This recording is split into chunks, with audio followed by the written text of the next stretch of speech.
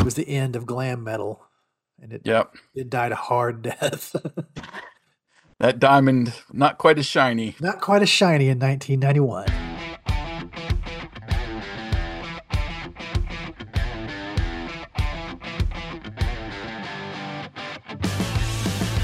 Welcome to the Greatest Lists podcast, a show about music and lists. This season, your hosts Jason and Eric are counting down the top 25 guitar solos of the 80s and the top 25 guitar solos of the 90s. Think your favorite made the list? Tune in and find out. Take it away, boys. Welcome back to Greatest Lists, a music and talk podcast featuring lists of the greatest songs of all time. I am Eric, your host for this episode, and joining me, as always, is my co-host Jason. What's going on, man? Hey, doing fine. Listeners can't see me, but I'm headbanging as we speak. Those first three songs were some good tunes, man. I'm looking forward to this one. Yep. We're continuing our season 2 list of the greatest guitar solos of all time. We're currently in the 90s. And coming in at number 22 this week is a song from the 1991 David Lee Roth album by the same name. This is A Little Ain't Enough. Behind the music. So the guitarist on this song is a guy by the name of Jason Becker. And this episode of the show, we're going to kind of take a different format. I want you to settle in. I'm going to tell you the story of Jason Becker because his story is both at the same time heartbreaking and inspiring. So let me give you a little backstory.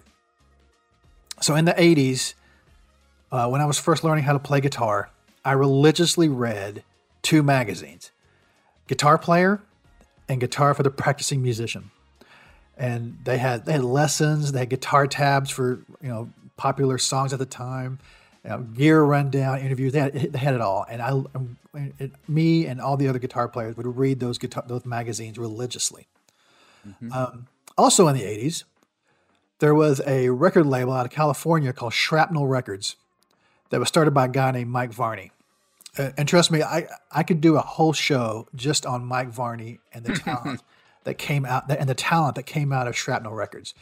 Now, the thing about Shrapnel Records is that they didn't have a huge distribution network.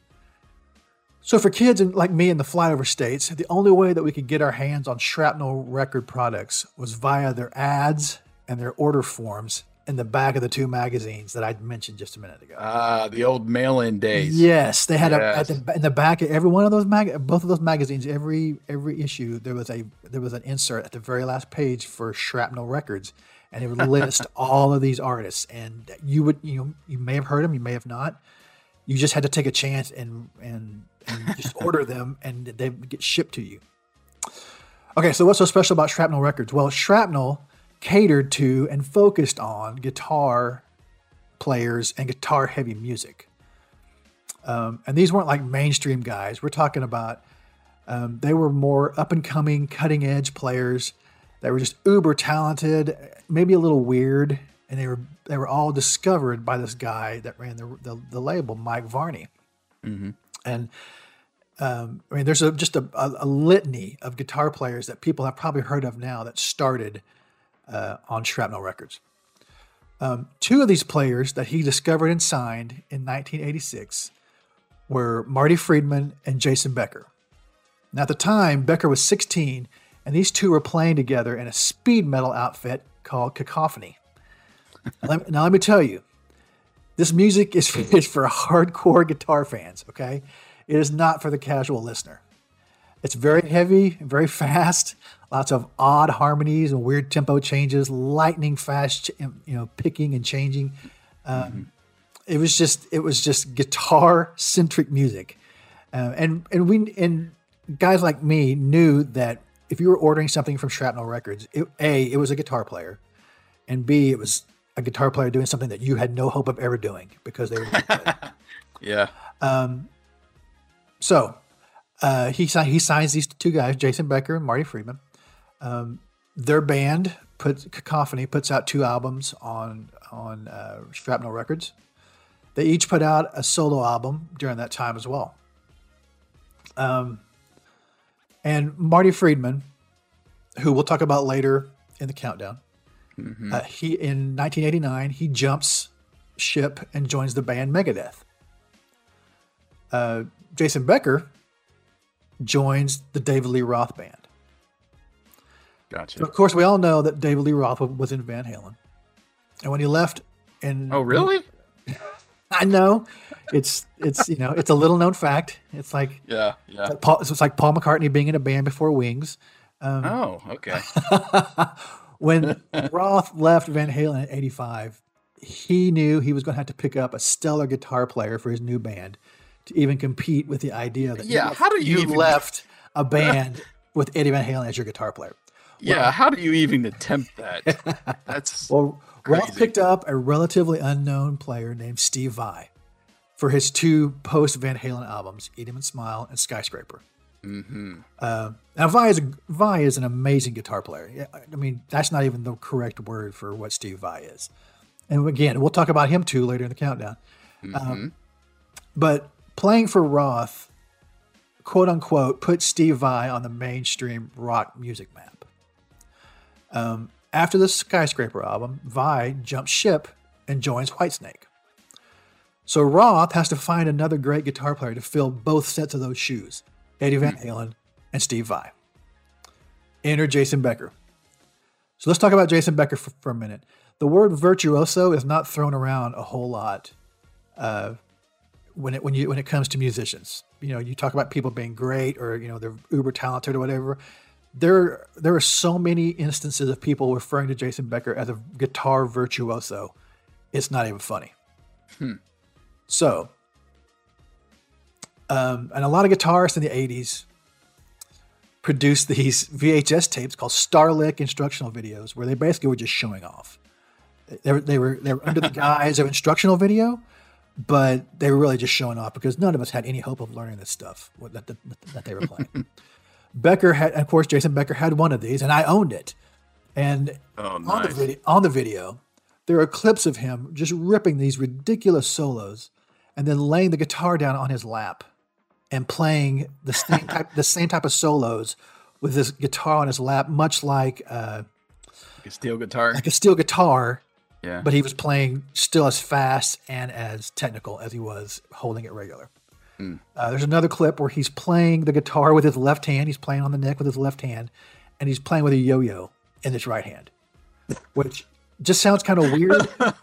But you have to take into account the motion that you're doing with your fingers on your left hand and the yo-yo action that you have to keep going with the other hand.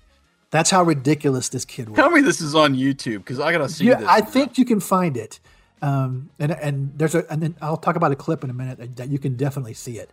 Okay.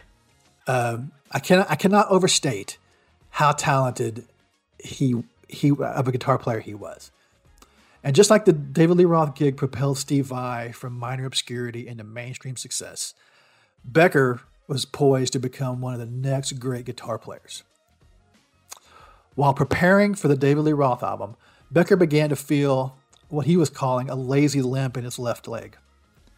After a lot of prodding from friends and family, he finally went to see a doctor, and he was diagnosed with ALS, or Lou Gehrig's disease. And he was given 3 to 5 years to live. And the first question out of his mouth when they asked him, or when they told him that that's what he was suffering from, he goes, "Will I be able to go on tour?" So he managed to finish recording the album, but he wasn't able to go on tour because ALS quickly robbed him of his ability to play guitar, to walk, his ability to speak, to the point that he could only move his eyes and his eyebrows. Dear God. He now communicates with his eyes via a computer system developed by his father. And I've seen him do this. I've watched videos of him move his eyes across this screen, and it fully forms sentences for him. But regardless of the disease, he remains mentally sharp, and with the aid of a computer, he has continued to compose. Amazing. And his medical condition has remained stable since 1997. So they gave him 3 to 5 years to live. And he's still around. 2023, and he's still alive. That's insane.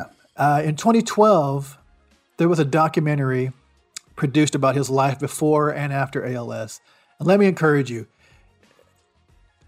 go to YouTube and find the trailer for this movie, and then go to YouTube again and rent the movie. It's called Jason Becker, Not Dead Yet. There is just no quit in this guy. If you watch it, you will simultaneously feel stupid for ever complaining about anything to do with your body, and just be in utter amazement of what he's able to accomplish in his life despite living with ALS. Amazing. Yeah, and that if you go look at that, if you go out to YouTube and find the trailer for that movie, that you'll see video of him playing the guitar, laying on his lap, and playing with a yo-yo. He was just a force to be reckoned with when he was able to play the guitar. And if you I watched the movie several years ago, and basically cried through most of it. Just out of heartbreak, and also of how he just told people, I still have more to do, and has not let ALS slow him down in any way at all.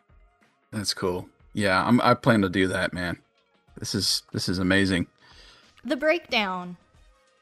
So the stuff Jason Becker plays on this song and the entire album is just vastly different than anything that we had ever heard from him up to that point.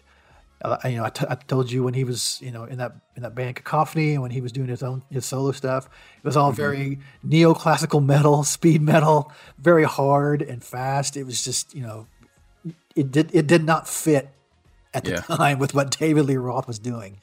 And the first time I heard this album, I was just blown away. All the technical speed, sweep picking, all that stuff is gone.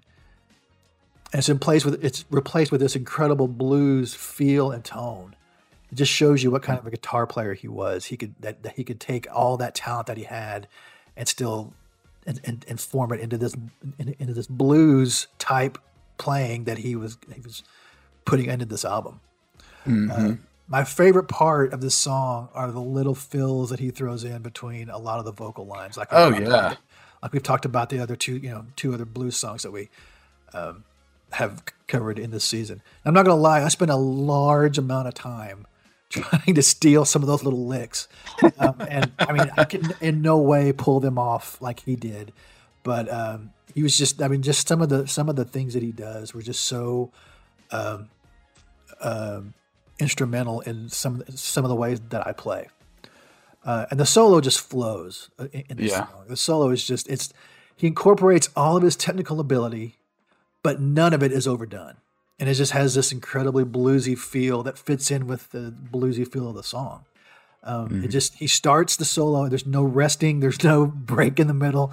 It just starts and finishes, and it just flows really well with the song, and I love it. It's probably my favorite song our favorite solo on that album because he just has so much feel to it. Yeah, I gotta admit, as much as a Van Halen fan as I am, first time I've heard this one. I have not listened to the album at all. I was more, back with Skyscraper, and when his first couple solo efforts were released, I was still listening to Diamond Dave. But still a great sound as far as Diamond Dave goes. It still has his great voice on this one. The backup vocals are great. I could have sworn I heard Michael Anthony at one time, but I mean, it was some classic Dave when you're listening. But the solo, I really enjoyed it. Not terribly long. Yeah. But there's still some shredding in there. Yeah. When you're listening. And what I liked about the song, it sounds like the lead stays up during the entire song. So you're getting those little great licks. He's playing some rhythm, it sounds like, too, or maybe there was another rhythm guitar in there, but it seemed like a lot of times you back off during the verses and, and you're back in the chorus, and then you get your solo, and then you back off again. But yeah, it seemed like they kept him on throughout the entire song. He gets those great little licks in there, and there's a really nice outro too. Nice work on that, and has that classic build up at the end that just boom. Oh yeah. Such a great ending to the song as well. So really enjoyed it. I'm going to go out and listen to the song and listen to the entire album this week. Yeah. And and it was always for David Lee Roth's album. He always kept the guitar player front and center, even during the verses and stuff. And so his Becker's playing will be front and center if you listen to the entire album. So it's just it's.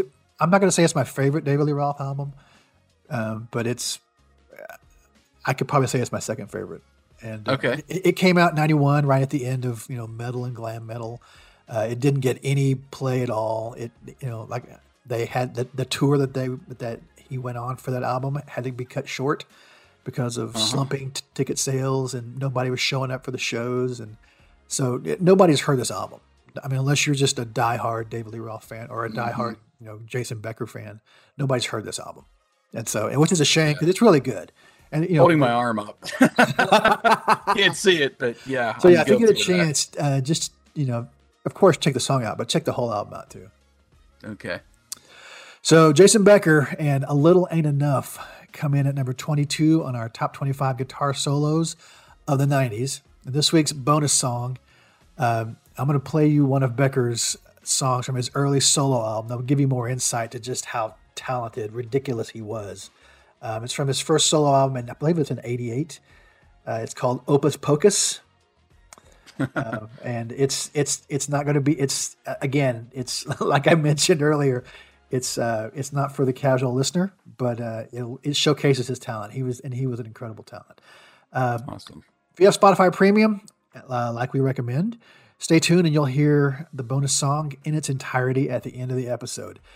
Free Spotify users will get about 30 seconds of the song. And outside of Spotify, you're going to have to rely on the Song Whip links in the show notes. Give us your thoughts on today's episode or any episode via social media. You can find us on Twitter at Greatest Lists, or you can stream episodes all you want at greatestlistpodcast.com. Jason will be back in the driver's seat next episode. Mm-hmm. Thanks for listening to The Greatest Lists. We look forward to continuing our countdown next time. You've been listening to The Greatest Lists.